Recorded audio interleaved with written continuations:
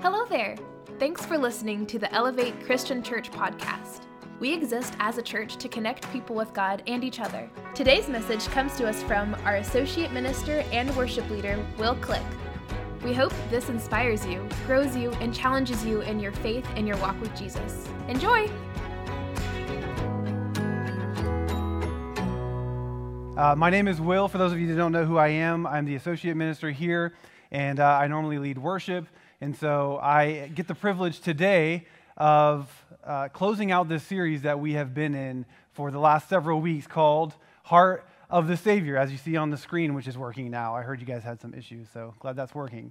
So what I want to do this morning is instead of kind of just recapping the whole entire series and then ending it today, I'll let you, if you need to go back and watch, you can go onto the Elevate app, or you can go to the website, elevatecc.com, and you can go back and recap all those messages yourself at any time, just not right now, please.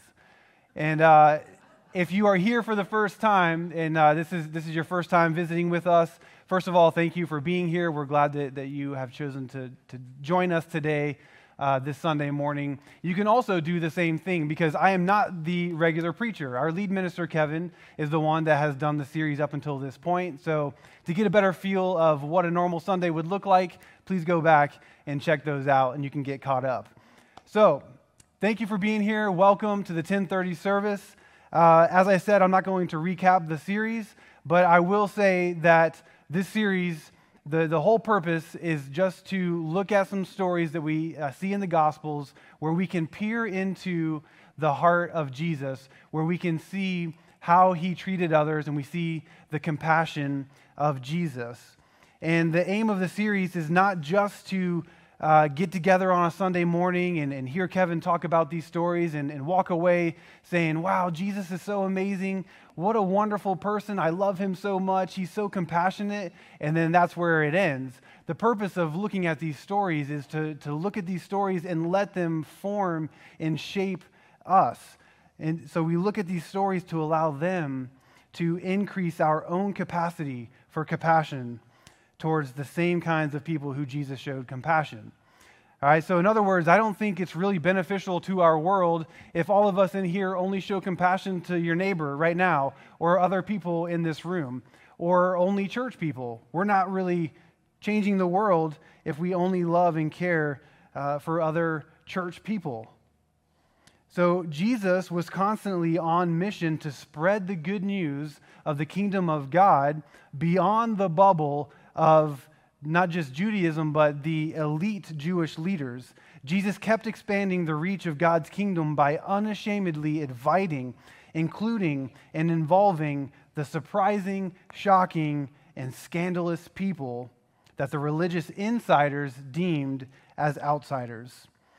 And these religious leaders were very inclusive in that they included everybody who wasn't them in the category of people who did not belong, that they called sinners.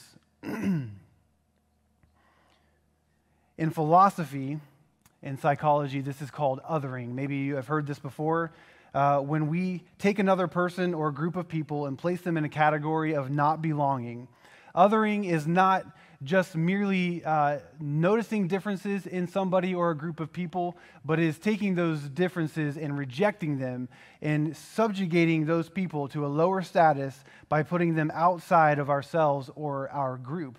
And when we label someone else and place groups of people in the category of somehow not belonging, we have othered them. They have become other.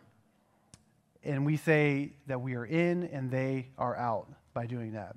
So if our goal of this series is increasing our own capacity to have compassion for others, then one way to understand doing this is simply to let go of any categories that we might have created in our own minds, to tear down any walls that we have constructed that says, I'm in and you are out. And when we expand those borders and can honestly welcome the outsider in, then I think that is what having compassion like Jesus looks like. And I believe that's what we've been seeing through these stories in this sermon series. You know, I've been challenged the last several years of my life with this idea as I've learned to see how dualistic we have become in thinking about things in our society and our culture. And by dualistic, I mean assuming that there are two contrasting, mutually exclusive choices or realities to choose from. And it's the whole this or that, good or bad, negative or positive type of thinking that we create, and it too often oversimplifies things into two choices. And whichever choice we have labeled in our own minds as the good or right choice, we can feel good or satisfied about our decision because we are rejecting the bad. And this can happen at a very superficial level, of course, but here's what I mean. Do you remember a few years back, I think it was around 2018, I guess it was one of those viral videos, but it was actually an audio clip that you were supposed to listen to, and you heard either the word Laurel or the word Yanny. Do any of you remember that? More people in first service, surprisingly.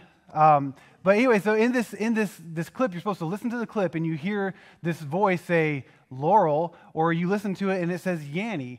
And so basically, you're hearing the same thing, but people are coming to two different conclusions. And the people who heard Yanny could not believe and conceive that somebody else heard Laurel, because clearly it says Yanny in this clip. And then the people who heard Laurel were like, that is crazy, you are out of your mind. It says Laurel, not Yanny, and families were divided, there was a line drawn, the country was split. Or how about, this is even further back and maybe more obscure reference, but how many of you are Team Edward or Team Jacob? You remember that? Yeah. So as a side note, when I first came here to Elevate in 2009, I was the youth minister, and I have one of my former students here. She'll remember this. When I came, it was still pretty popular, the Twilight Saga, which is where that comes from. And I had no idea what this was. But all the teen girls seemed to be talking about Team Edward and like one girl had a shirt. This said Team Edward, I'm pretty sure. And so I was like, what is this Team Edward, Team Jacob thing? And so I finally watched the series of movies just to figure out, what the hype was. And I'm Team Jacob, by the way. So we do this kind of dualistic thinking where we just pick sides, one or the other. And for the most part, it is harmless. But we do this on a more serious level where we categorize and oversimplify things into two categories.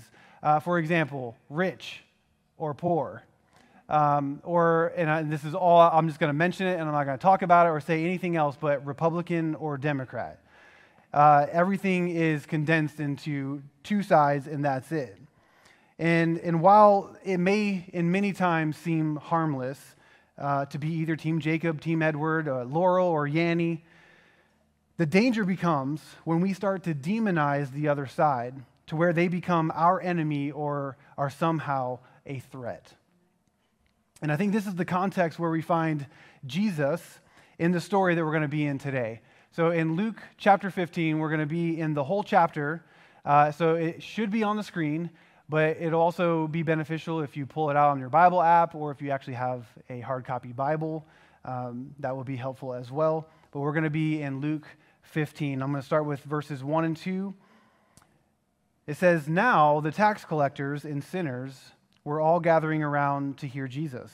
But the Pharisees and the teachers of the law muttered, 'This man welcomes sinners and eats with them.'"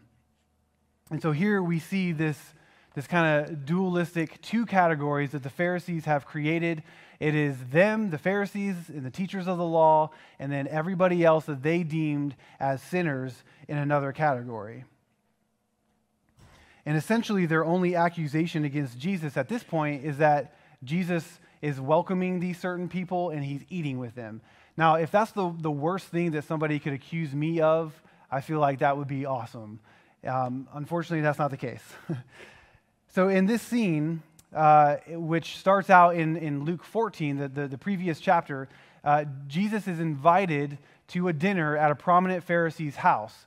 And Jesus, at this dinner, seems to have brought not necessarily on purpose, but he has a crowd of people, these outcasts, these sinners, as the Pharisees were calling them. He has this group of people that have been following Jesus and interested in his teachings and his upside-down kingdom nature that he's talking about. And so these people seem to have, according to Luke 14, followed him to this dinner party. They haven't been invited to the dinner, and it seems like maybe they're outside, or some kind of like courtyard type of scene going on, but they're in the general vicinity of Jesus and this dinner. And so they can see and kind of hear what's going on. So in Luke chapter 14, Jesus is talking with the other Pharisees, and he starts kind of getting into a heated debate with the Pharisees and the host himself. And it seems like these followers of Jesus who are crashing the party, so to speak, start to pick up on like, oh, things are getting like, ooh, we're getting real heated over here. And so this group of people starts to kind of close in a little closer and a little closer to Jesus to where they can hear what Jesus is saying. All right, and so that's where we end up here at the beginning of Luke chapter 15. And so in Luke 15, the whole entire chapter is just 3 parables that Jesus tells. And he was telling parables in Luke 14 as well, but Luke 15 is just 3 parables. So somehow, these 3 parables are what Jesus is using to respond to what is happening in this dinner party with the Pharisees. And so it begins with the Pharisees muttering to themselves, this guy, he's welcoming this type of people? And he's eating with them. And so Jesus tells these parables as a response to that. Okay, so we're going to read that in just a moment, but I want us to kind of pause there for a moment and talk a little bit about parables. How many of you grew up going to church and went to Sunday school and you learned what a parable was? All right, yeah, I did. And from a wee little lad, I remember that a parable is a earthly story with a heavenly meaning. Maybe you learned a little bit different than that, but that's what I learned growing up. And that stuck with me, and that's a fine way to understand what a parable is. But the problem is that it's a little bit more than that, or I say it's a lot more than that. And that it is an earthly story with a heavenly meaning, but if we only can think of a parable in terms of that at that level, then we will miss some more richness of meaning and understanding of what Jesus is actually trying to communicate when he uses parables. And so real quickly, some kind of interesting points about parables. So parables belong to an ancient wisdom tradition in Hebrew called mishal. And it included poetry, riddles, stories, proverbs, and dialogues. It was a specific type of medium or communication that was used by rabbis, much like we see Jesus doing. And just like other forms of literary devices and genres, there are rules or general guidelines that make parables what they are. So that they follow these guidelines, and it falls into the category of a parable. And because of that, we have to read them accordingly. And one feature of parables is that they don't necessarily have just one simple meaning. Like a fable, if you learned this in school, a fable is similar to a parable in that at the end of the story, there's just one simple, like, here's the moral of the story, and that's it. But parables didn't work that way. They can kind of work that way, but there's also lots of different ways to kind of come to a conclusion based on the same story. So parables were a little bit different in that regard. So when we think of parables as merely an earthly story with a heavenly meaning, we run the risk of missing some more depth of meaning. Episcopal scholar Cynthia Bourgeault writes that Jesus, quote, takes the familiar world of mashal, that ancient tradition of wisdom literature, far beyond the safety zone of conventional morality into a world of radical reversal and paradox. He is transforming proverbs into parables, and their job is not to confirm, but to uproot, end quote. All right, and then another interesting thing about parables, especially with the parables of Jesus, is it's not that he used parables that was unique, but he used parables in a unique way. So, as I've already said, it was a very common tool to use by rabbis to teach in parables. But the Gospel of Mark lets us in on a little bit of a unique twist that Jesus oftentimes would use when he's telling parables. And in the Gospel of Mark, like we were talking about earlier, parables can tell a story. They can have a meaning at the end that can be used as somewhat like a sermon illustration to kind of explain a point that the teacher is trying to make.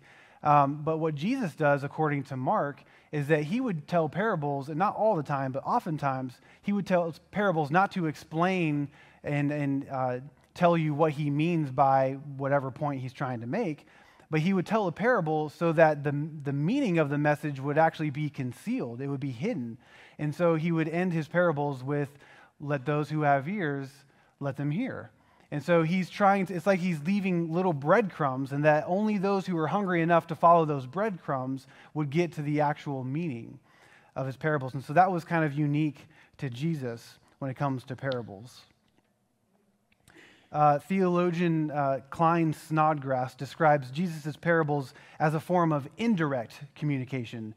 Not direct communication, but indirect communication. He said, quote, "Direct communication is important for conveying information, but learning is more than information intake, especially if the learner is someone who already thinks they understand. People entrenched in their current understanding set their defenses against direct communication and end up conforming the message into the channels of their current understanding of reality. But indirect communication finds a way in through the back window to confront a person's view of reality. A parable's ultimate aim is to draw in the listener, to awaken insight, to stimulate the conscience, and move to action. Jesus' parables are prophetic instruments used to get God's people to stop, reconsider their way of viewing reality, and to change their behavior," end quote. All right, and then the third thing about parables is that Jesus' parables can kind of be boiled down into three main themes or three kinds of parables. So whenever Jesus told a parable, he was trying to convey one of three things. The first being the unexpected nature of the kingdom of God. And then the other one is the upside down value system of the kingdom of God. And then other times he would tell parables for the third thing. At the end of the parable, the listener was faced with a choice to be made. So Jesus would tell a parable in a way that leaves the listener understanding that Jesus telling this parable is making me have to make a decision based on the parable. And so those are kind of the three aims that Jesus was trying to accomplish that we see in the Gospels with his parables. All right, so with all of that being said, I think that's kind of going to help us get ready to hear Luke 15 as we hear these next three parables that he teaches.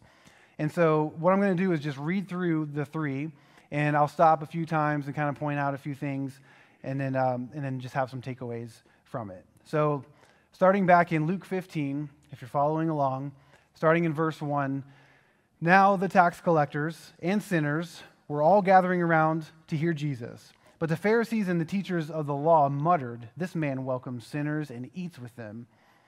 Then Jesus told them this parable." So this is the first one. "Suppose one of you has 100 sheep and loses one of them." You might have heard this before, that the Pharisees, one of their big things was like staying ceremonially or ritually clean and pure all the time. It's one of the things that Jesus was up against with them throughout the Gospels. And so Jesus, right out of the gate, is already trying to offend them or at least get under their skin a little bit by saying, "Suppose one of you, Pharisees, had 100 sheep," which they would not have had 100 sheep. So Jesus is trying to ruffle some feathers here. He continues, "Doesn't he leave the 99 in the open country and go after the lost sheep until he finds it? And when he finds it, he joyfully puts it on his shoulders and goes home. Then he calls his friends and neighbors together and says, 'Rejoice with me, I have found my lost sheep.' I tell you that in the same way, there will be more rejoicing in heaven over one sinner who repents than over 99 righteous persons who do not need to repent." Okay, then he continues. This is the second parable, verse 8. Or suppose a woman has 10 silver coins and loses one. Doesn't she light a lamp, sweep the house, and search carefully until she finds it? And when she finds it, she calls her friends and neighbors together and says, 'Rejoice with me, I have found my lost coin.' In the same way, I tell you, there is rejoicing in the presence of the angels of God over one sinner who repents." And then he tells the third parable. Verse 11, Jesus continued, "There was a man who had 2 sons. The younger one said to his father, 'Father, give me my share of the estate.' So he divided his property between them. Not long after that, the younger son got together all he had, set off for a distant country, and there squandered his wealth in wild living." That word squandered, depending on what version of the Bible you're reading, sometimes we'll say lavish or wasteful. In Latin, it's the word prodigus, which is where we get the word prodigal, and oftentimes this parable is referred to as the prodigal son. Side note, when I heard this story growing up all the time, it was often referred to as the prodigal son, so I always kind of associate this story with it being called the prodigal son. And as I've heard it preached on and taught throughout the years, it seems like the main thing that was the focus from this story was the son who left. He ran away, but he comes back. And so it was all about like the son repenting and returning back to the father. And so I associated prodigal with meaning like the returning or the repentant son, and that was wrong. Verse 14, after he had spent everything, there was a severe famine in that whole country, and he began to be in need. So he went and hired himself out to a citizen of that country, who sent him to his fields to feed pigs. He longed to fill his stomach with the pods that the pigs were eating, but no one gave him anything. Again, you probably heard this a million times with this story. Jewish people stayed away from pigs. They were considered unclean animals. So the fact that this Jewish man is now having to work pigs and eat with them would just highlight the kind of the rock bottom state that he finds himself in. Verse 17, when he came to his senses, he said, "How many of my father's hired servants have food to spare, and here I am starving to death? I will set out and go back to my father and say to him, 'Father, I have sinned against heaven and against you. I am no longer worthy to be called your son. Make me like one of your hired servants.' So he got up and went to his father. But while he was still a long way off, his father saw him and was filled with compassion," which we've been talking about this whole series. He was filled with compassion for him. He ran to his son, threw his arms around him, and kissed him. And again, I know you probably heard this a million times, but it's another example of kind of like the shocking details of this story is that in that time, that culture, very patriarchal, male-dominated society, a father would not have run, and especially would not have run towards a son who heaps a huge amount of shame on the father and his family. And so there's this really kind of, wow, that's a shocking image that Jesus is using. And of course, then him kissing him and all that, that's also in there. Verse 21, the son said to him, "Father, I have sinned against heaven and against you. I am no longer worthy to be called your son." But the father said to his servants, "Quick, bring the best robe and put it on him. Put a ring on his finger and sandals on his feet. Bring the fattened calf and kill it. Let's have a feast and celebrate. For this son of mine was dead and is alive again. He was lost and is found." So they began to celebrate. Now, that would be a great ending to the story if it stopped right there. It doesn't stop right there, but we could. And at that ending, at this point in this parable, it is following the same structure as the first 2 parables. The same structure of the lost sheep, the same structure as the lost coin. There's something that is lost, it becomes found, and then there's celebration at that thing becoming found. All right, so that's the same structure. Now, there are some elements already different in this parable that are missing from the first 2. There's more developed characters, and there's kind of a longer build-up in the story, but it follows that same exact structure. And so the listeners of this probably would have expected Jesus to be done at this point, but Jesus continues. And so they probably felt like, oh, this is an unexpected twist here. And so Jesus continues, verse 25, "Meanwhile, the older son was in the field. When he came near the house, he heard music and dancing. So he called one of the servants and asked him what was going on. "Your brother has come," he replied, "and your father has killed the fattened calf because he has him back safe and sound." The older brother became angry and refused to go in. So his father went out and pleaded with him. But he answered his father, "Look, all these years I've been slaving for you and never disobeyed your orders. Yet you never gave me even a young goat so I could celebrate with my friends." How many of you ever get upset when your parents don't give you a goat to celebrate? I think I was just talking to my dad about that recently. I shouldn't have said that. Now I lost my place. "But when this son of yours, who has squandered your property with prostitutes, comes home, you kill the fattened calf for him." "My son," the father said, "you are always with me, and everything I have is yours. But we had to celebrate and be glad, because this brother of yours was dead and is alive again. He was lost and is found." And it's interesting to note, we're not going to spend any time on this, but it is interesting to note that Jesus, in telling this story, now associates not just lost and found, but uses the words death and life. Death, but now he's alive. And so some kind of association with lostness and being dead and foundness and being alive. And so there's a lot more that we could explore here. There's a lot more to talk about, lots of things to kind of mine and pull all kinds of gems out of this. But I want to just kind of keep this very simple and just give you a few takeaways from these parables. And maybe they're more like musings or thoughts, and maybe these insights, because they've been helpful for me and my own spiritual growth, maybe they will help you as well. So the first thing is, the parable of the lost son isn't supposed to be told by itself. It's not supposed to be told by itself. And although it stands up as a story that you could tell from beginning to end, it holds up. There's lots of good things you could pull from it, lots of applicable things for us to learn and to use in our everyday lives. Jesus didn't tell it by itself, and because it's not supposed to be told by itself. It belongs in this group of three. And surely you have heard the power of three, right? The rule of three. It's all over in everything in our world since the time of Jesus and probably before that. But our minds tend to understand things better in groups of three. It's in advertising, it's in comedy, it's in movies, that our brains even can pick up on a pattern when there's three consecutive things. So you have one thing, two things that's like it, and it's when you get to the third thing that your brain recognizes that there's some kind of pattern. And so there's power in this group of three. So I'll give you an example. If my 4-year-old son ran up to me after church today and was like, "Daddy, what are we eating for lunch? I'm so hungry." And I'm like, "Okay, we're going to eat, don't worry. How about we just run over, next door to church here, the Mellow Mushroom Pizza place, and I'll just order some pies for our family, And we head over there. Some chuckles. I didn't get any chuckles in the first service.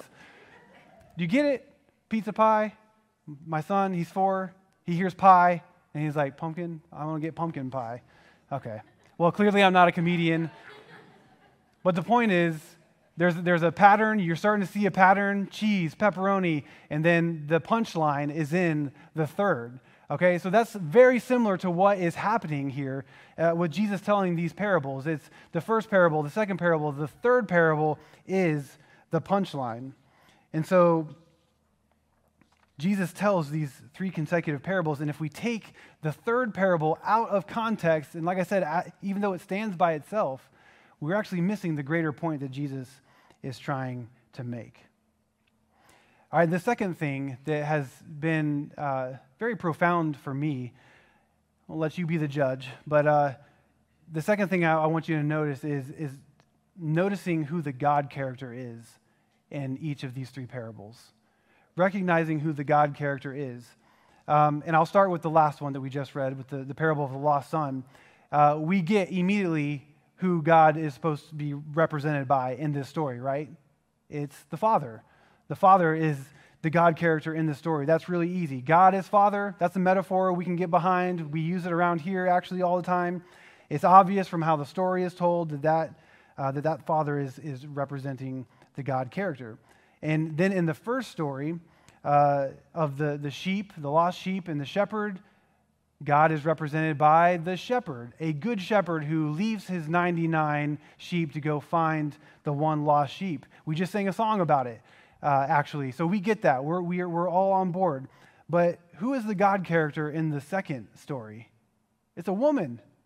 It's a woman. The woman in the story is the God character. And it's, again, another one of those kind of like the hearers of this parable would have probably been a little bit shocked because clearly in these parables, Jesus is using these characters to represent God, and Jesus uses a woman to represent God. And so, and again, in that kind of time and culture, in a male-dominated patriarchal society, that would have been a little bit shocking. We're like, oh, I can see God as a good shepherd. Lots of Old Testament passages talk about that. God as a father, yes, that we pray to God our Father. But then Jesus uses the story to say that God is a woman in this story. And that would have been very uncomfortable for them and maybe uncomfortable for some of you to hear it. But it's like Jesus is using these types of teachings and these shocking moments and details in the story to kind of wake people up. God and his kingdom are so much different than you previously thought. It's upside down values. It's unexpected. And what are you going to do with this information? That seems to be what he's getting at. And then my third takeaway from these parables that really is profound for me and really just kind of punches me in the gut every time. But each lost thing in these parables, each lost thing actually belonged the whole time. Belonging was never in question. And I think that right there is the center, the heart of why Jesus told the parables in the first place.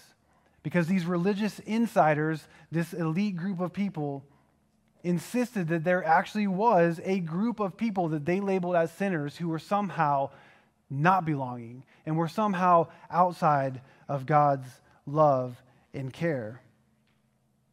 And Jesus tells these stories to say that everyone already belongs.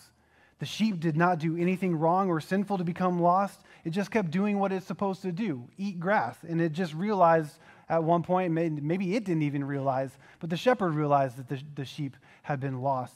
And so it's the shepherd that does all the work to bring the sheep back into the fold. But the sheep, even though lost it may be, never stopped belonging to the shepherd. The coin, likewise, could do nothing of its own volition to become lost. It was just in the story somehow misplaced. And the woman is the active character doing all the searching to finally find the coin, but the coin never stopped belonging to the woman.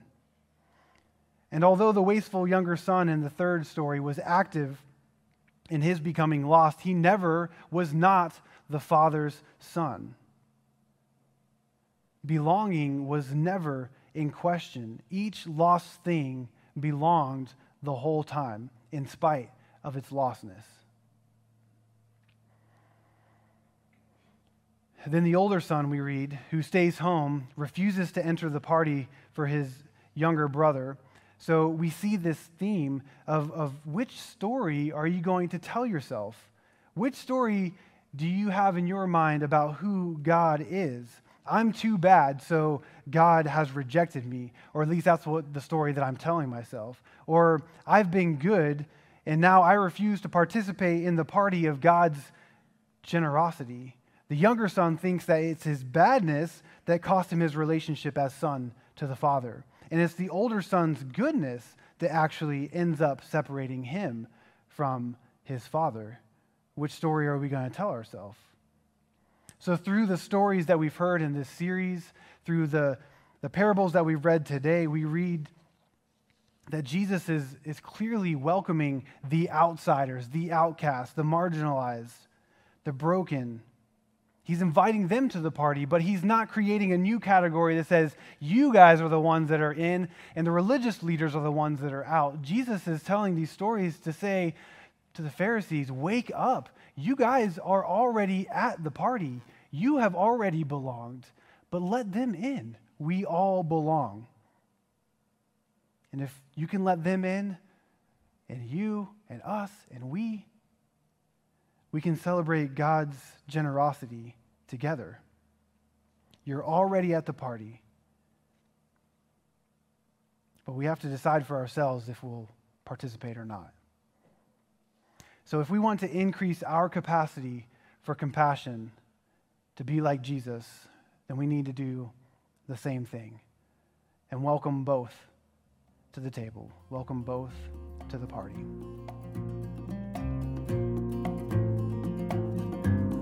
We hope you enjoyed listening to our podcast today.